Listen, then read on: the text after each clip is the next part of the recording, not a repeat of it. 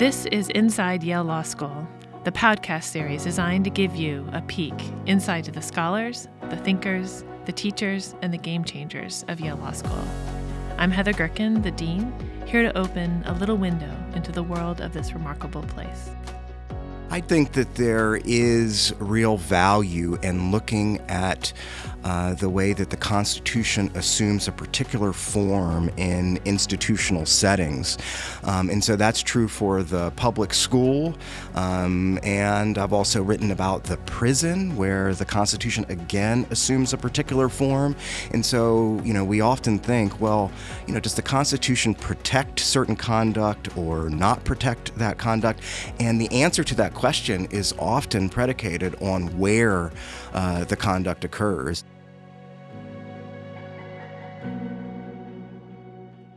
I am so happy to have with me today Justin Driver, the Robert R. Slaughter Professor of Law. Justin, thank you so much for being here. I'm really glad to be here. Thanks. If it's all right with you, I'd like to go back to where this all started for you. And I wonder if you might talk a little bit about why did you end up doing education law?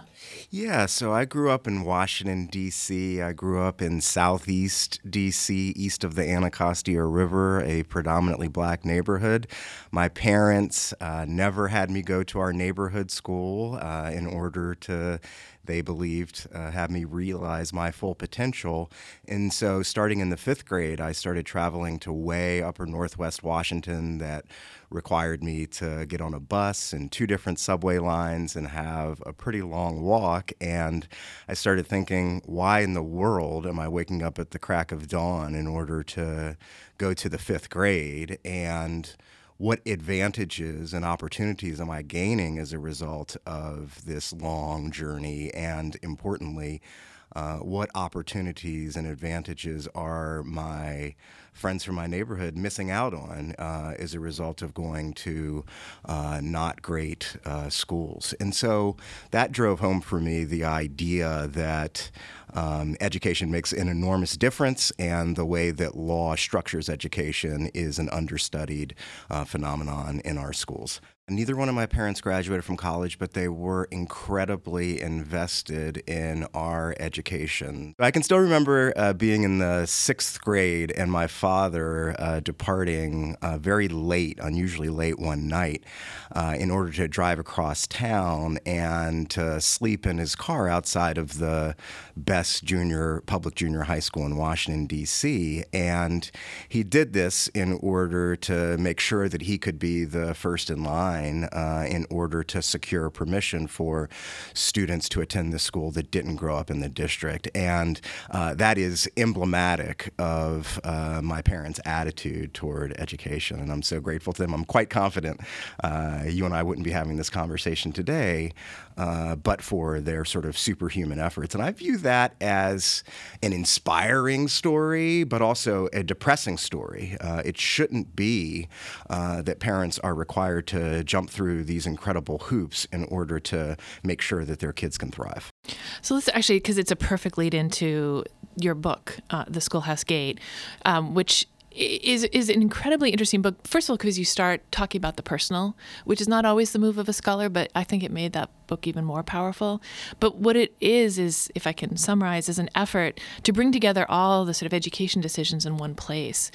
And I will say that typically in con law, you get these in a scattered way, and you don't see the deep connections among them. And as a scholar of constitutional law, reading them together made me think about that line of cases completely differently. So I wonder if you could just talk about how did the idea for it originate? The subject matter was in your life, but how did you think about how to write that book? Yeah, I was interested in that book in examining the intersection of two important institutions in American society, the public school on the one hand and the Supreme Court on the other. And the core claim of the book is that it's difficult, if not impossible, to understand the one institution without thinking about the other. That is to say that the Supreme Court really does sort of regulate public schools in a significant way, and though we don't think about public schools as being legal institutions. Law is all around them, and they shape these incredibly significant institutions in American life. And then I was also interested in thinking about the Supreme Court's role in American life and intervening in debates about what the court can actually do and its capacity. Many of our colleagues in constitutional law have a very sort of jaundiced conception of what the court can do, and I was interested in showing how these education decisions demonstrate the court's counter-majoritarian capabilities, its ability to stand up against dominant views in American society, and the education cases really do offer an unusually good window for examining that phenomenon. You know, what I loved about that book was that it was an act of scholarly daring because you were moving against the tide. So the kind of blasé statement about Brown and all of those and the court's role was really to say the court doesn't really matter.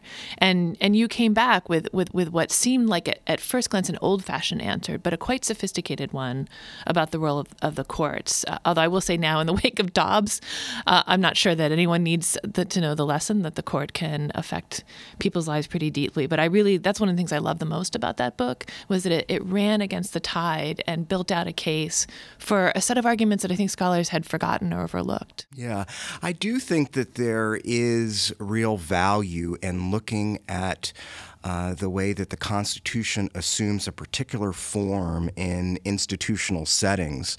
And so that's true for the public school. And I've also written about the prison, where the Constitution again assumes a particular form. And so, we often think, well, does the Constitution protect certain conduct or not protect that conduct?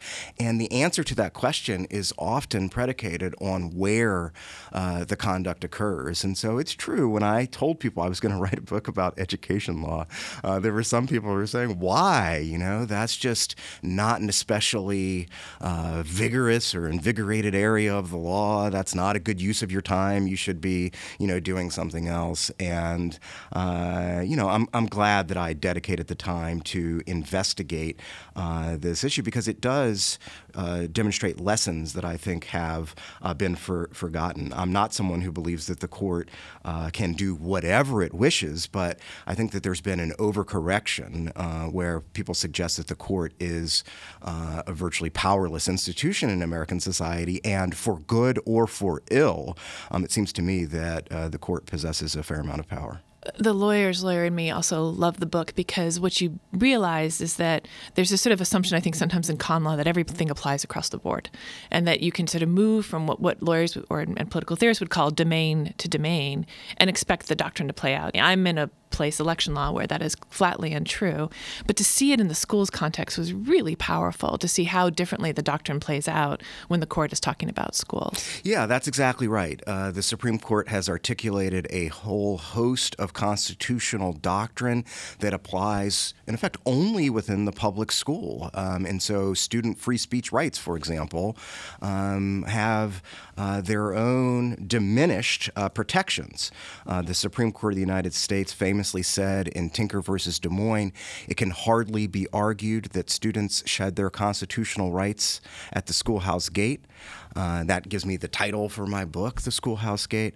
But it is true that the students receive sort of what I call junior varsity constitutional rights in the school setting. And what's true of the freedom of speech is also true about the Fourth Amendment, dealing with searches and seizures. Students received reduced protections, but they do receive protections, and the same is true with respect to due process, thinking about suspensions. And so it is important to be attuned to the particular form that constitutional rights assume in varied constitutional settings.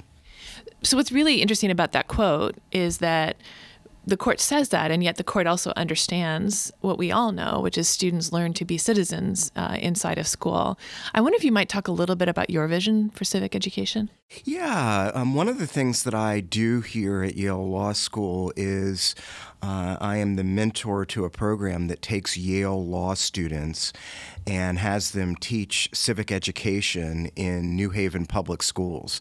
It's a really wonderful program, and the way that they focus on communicating constitutional rights to students is to talk about the students' constitutional rights. I know very well from my own youth that if we were to talk about the separation of powers and sort of checks and balances and executive power, that would have felt quite foreign and abstract and removed. But if you had talked to me about the rights that students have with respect to the freedom of speech, I would have found that fascinating.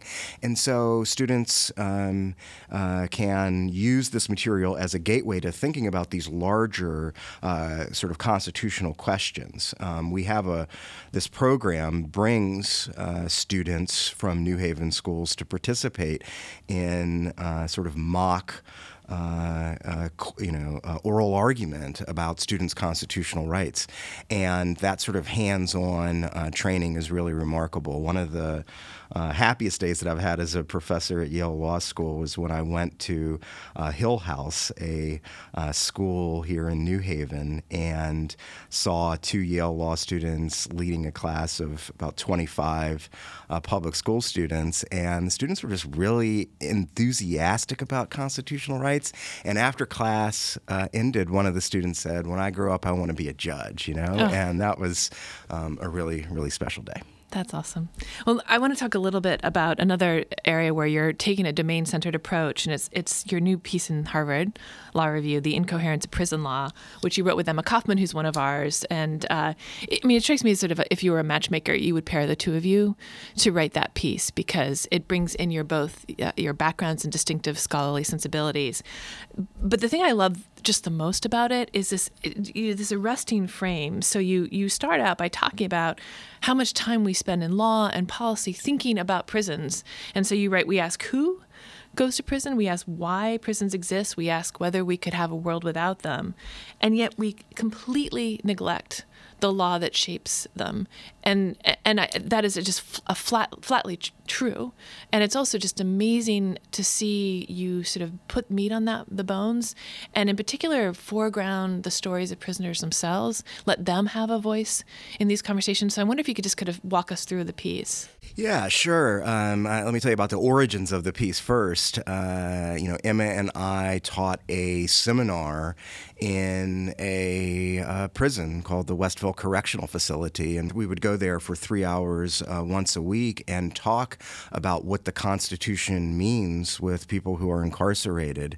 And those students in that class really did shape how Emma and I think about the Constitution's meaning. Some people who are outside would say, oh, these prisons are lawless institutions, and why would you be paying attention to constitutional law? And the students enrolled in that course really did drive home to us that law does shape their lives in significant ways within the prison.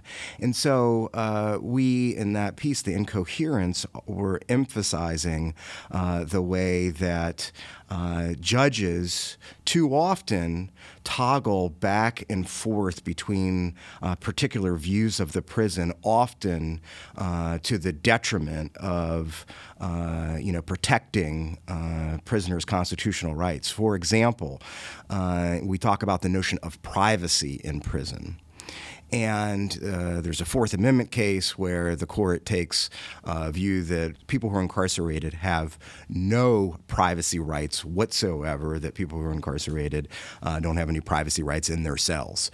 And then there's another case where reporters want to access prison, and all of a sudden the privacy rights of prisoners are really sort of amplified in saying these are not people in a zoo, even though, of course, the people who were trying to gain access to the prison, the reporters, were trying to sort of uncover the horrific conditions that exist in prison.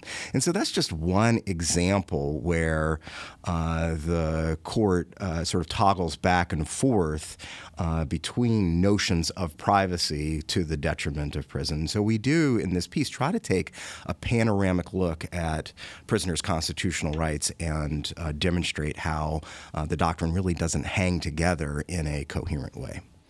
What I loved about this was that I know it was in part built out in conversation with prisoners and your students, and reading biographies and bringing in the voices of people who really generally aren't in legal conversations, except as kind of the named plaintiff who's almost a cipher in the piece. I wonder if you could just talk a little bit about how you brought those voices in. Yeah, absolutely. I teach a seminar here called On the Inside, Narratives from Prison. And the focus on that seminar really is trying to hear from people who are impacted by the law in a direct way, unmediated, exactly as you say. When you read a case involving prisoners' rights, you hear from judges, you hear from wardens, you hear from correctional officers, but seldom do you hear from the people themselves. And so we are trying to highlight those voices and talk about their views of law. So we read Wilbert Rideau's In the Place of Justice, who was in Angola down in Louisiana. And when you hear from people who are incarcerated, they sometimes will say things that are quite surprising, at least to those who are on the outside, in the sense that Rideau really notes the important role that law has played in his estimation, driving down violence in prison. For a long time, judges were of the view that we should have what's been called a hands-off approach to prisons, right? That we are judges, they would say. We are not wardens or correctional officers, and so we should just completely ignore this area. And finally, in the 1960s, courts started getting involved, and Rideau suggests that that played an important role. And so it seems to me that it would be the height of arrogance to ignore the views of the people who are most directly impacted by legal regimes. Well, it's really wonderful to have this piece of the puzzle being built out here, because I think that sometimes, when I talk to Zero L's, people who are applying to the law school and they want to do criminal justice work, I want to not be too dean-like, but also to say that this is the most amazing place you can imagine for doing criminal justice work, because you're in a cohort of people who are looking in a sort of 360-degree way about all of these cases. So I imagine just having a set of interlocutors that you do also helps push forward projects like these. Absolutely. Having colleagues to push you on your ideas is incredibly important, and sometimes that means at an incredibly abstract level, and there's real value in that. But people who know about the domain that you're in can really advance the conversation in a significant way as well. And there's a wonderful group of people who are interested in these topics here. This really is an unrivaled place to study criminal law in its many forms. I want to talk about another one of your big pieces. And what I love about both your piece with Emma and this piece is that they're written with someone who's quite junior to you. And that is just emblematic of who you are. Justin, I want to talk about mentoring in a bit, but I know how much mentoring you do of young scholars. So this one was written with a current student. And so I wonder if you could just talk a little bit. This is a humdinger. I mean, this has got to be one of the biggest pieces that you'll write in your career. I wonder if you could talk a little bit about your piece on sort of rethinking Brown and communism. Yeah, so I wrote a paper with a current student here at Yale Law School named Greg Breicher, a really wonderful student and collaborator. And the paper is called Brown and Red, Defending Jim Crow in Cold War America. And the dominant view is that the Supreme Court's decision in Brown was in some significant way driven by or giving voice to an anti-communist lens. That is to say that the civil rights movement was really sort of anti-communist in nature. And we noticed from reading the writings of segregationists that they often styled themselves as being anti-communists. And so, in fact, they said that, getting rid of segregation would be to capitulate to Moscow. And so this was a core element of segregationist thought. And we thought that it would be valuable to, recover the way that segregationists styled themselves in an effort to control the meaning of the Cold War. After reading this article, I'm never going to teach Brown the way I did, because it was not just a scholarly consensus, it was almost thought to be scholarly fact that Brown was in part a response to the pressures of the Cold War. And you've even made me want to sort of teach footnote 11 differently. So footnote, I realize that's a little in the weeds, but if you could talk a little bit about the famed footnote 11 and the story that you now tell about it. The famed footnote 11, maybe even the infamous footnote 11, right? Footnote 11 is where Chief Justice Warren cites the work of many social scientists, including Gunnar Myrdal and Kenneth Clark and the Dahl studies. And many people know this as the sort of most infamous footnote in constitutional law, maybe the most inflammatory words in fine print, one scholar has said.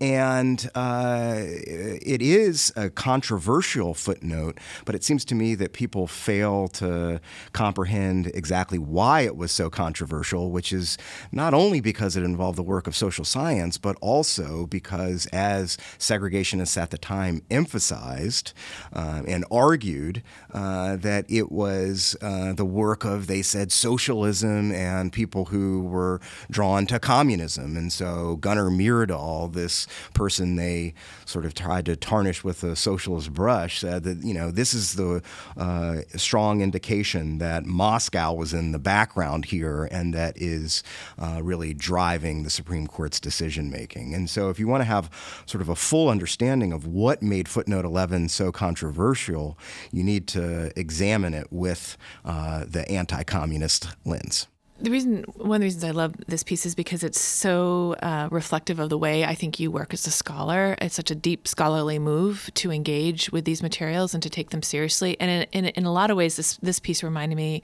of your piece on the Southern Manifesto, which is one of my favorite pieces of yours. I wonder if you could just say a little bit about that, because again, that was where there was a scholarly consensus and you blew it up. I was writing a piece for a popular publication, and I wanted to cite a piece that was making a nakedly overt racist argument in, just the most brazen terms possible. And Justin, why don't you just start by telling us what the Southern Manifesto is for people who don't know? Yeah, so the Southern Manifesto is a document that came out in March of 1956, about 2 years after Brown versus Board of Education.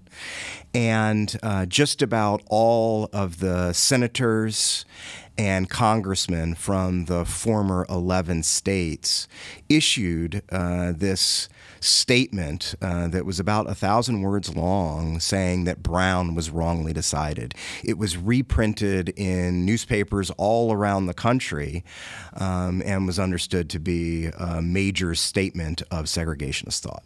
And so I went to the Southern Manifesto, and I was looking for this overt racist language that I just knew to be there. And as it turns out, it did not say what I knew it said. And that is a sign that you might be on to an interesting project, because the Southern Manifesto had this certain mystique, an ugly mystique around it as being nakedly racist. And it is a document, make no mistake, that is animated by racism, but the segregationists were sophisticated enough to be able to speak in multiple registers to multiple audiences. And the more that I dug into the piece, it was clear to me that they had stripped away some of the more overt arguments and made a highly legalistic argument. Indeed, they use all 6 modalities of constitutional interpretation when they are saying that Brown was incorrectly decided. And it seemed clear to me that, in fact, the real audience for the Southern Manifesto was not sort of trying to whip up segregationist sentiment in the South, but instead to tamp down integrationist sentiment in the North. You know, one of the things that is distinctive about both your Southern Manifesto project and then the Jim Crow Brown and Red project is that in each instance, you're taking a set of materials that deny your own humanity and engaging with them in a way that not many do. I wonder, just as a scholar, but also as a human being, how do you think about that? Yeah, I want to be very clear. I do not admire the architects of the Southern Manifesto or the anti-communism at the root of Brown and Red. Nevertheless, it is significant that these folks were incredibly astute lawyers. Senator Sam Ervin of North Carolina was a graduate of Harvard Law School, a justice on the North Carolina Supreme Court. And so, we make a mistake when we ignore that work or think of it as being the product of these unsophisticated bumpkins who are jumping up and down and screaming never. And it's especially important, I think, to engage with this thought because it's not merely some sort of antiquarian interest. Instead, if you pay attention to these arguments from the 1950s and 1960s, you can hear echoes of these arguments around us today. Indeed, one of the cases that was decided when I was a law clerk at the Supreme Court, the parents involved case about Brown versus the Board of Education, and in fact, what it means in the modern day, there's a plurality opinion that was written by Chief Justice Roberts that really did echo strongly some of the arguments that Senator Sam Ervin made in the 1960s as he sought to offer a very constrained meaning of what Brown meant. And so it seems to me that it is essential to engage with these, odious arguments, but they are nevertheless, worthy of paying attention to. I find it very moving to see how your life as a human being and a scholar and a lawyer all connect in this work. And I wonder if I might move a little bit more to your life as a human being. You are one of the most wonderful mentors we have at Yale Law School. And Justin, I don't know if you remember, when you sat down on the couch the first time we were talking about the possibility of you coming, you said to me, I want to come to Yale Law School because I want to mentor the students here. And just seeing you here in the mix, I see more of our students of color and first geners moving on to clerkships and to thinking about being an academic. It's just been wonderful. I wonder if you might talk a little bit about, for students who look at scholars and see these incredible articles and think, oh, you just add water, that these ideas just spring from your head like Athena did from the head of Zeus in perfect form. Can you talk a little just about the process of writing? If that's too hard a question. We can. No. One of the things that I try to tell the many folks here who are interested in being a law professor is to not be in too big a rush to write or certainly to publish. And I tell a story about my own law school days that, ideas can get better if you sort of allow them to marinate over time. When I was a student in law school, I was thinking about writing a paper out of my personal life in some respects. It's a classic of contract law. So this is a case that is a classic of contract law. It's called the Williams versus Walker Thomas case, which deals with the doctrine of unconscionability. When is a contract the term so sort of uneven and disparate as to be unenforceable. It's Williams versus Walker Thomas grew out of Washington, D.C., my hometown, and it involved a woman who did not have much in the way of education, was on public assistance, had many children, and she entered into a contract with this store, and the terms were very uneven.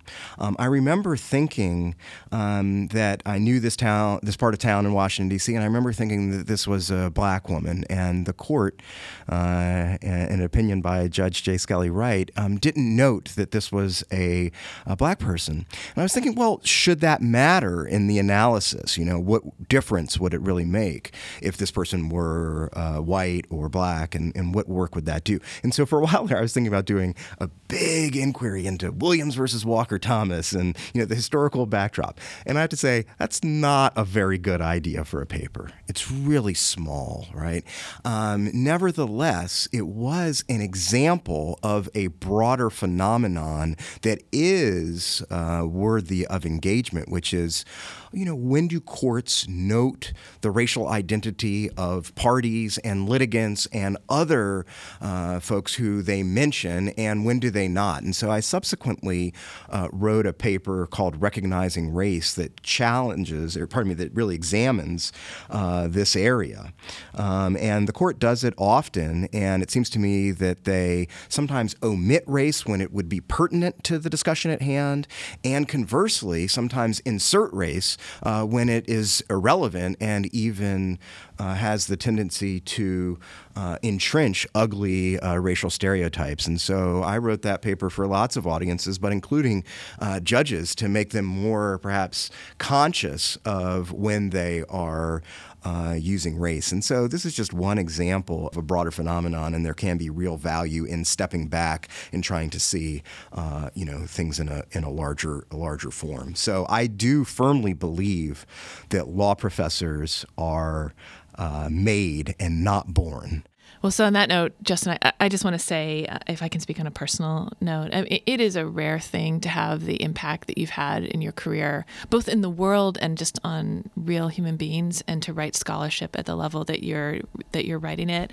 And I just got to say, as dean, you were the first person who came to the law school when I was dean, and I could not be prouder of that fact, even though I had very little to do with it. But I just want to say how much of a joy it has been to be the dean at a law school where you are my colleague. Thanks so much, Heather. I've really enjoyed this conversation. I'm so glad to be here. Thank you.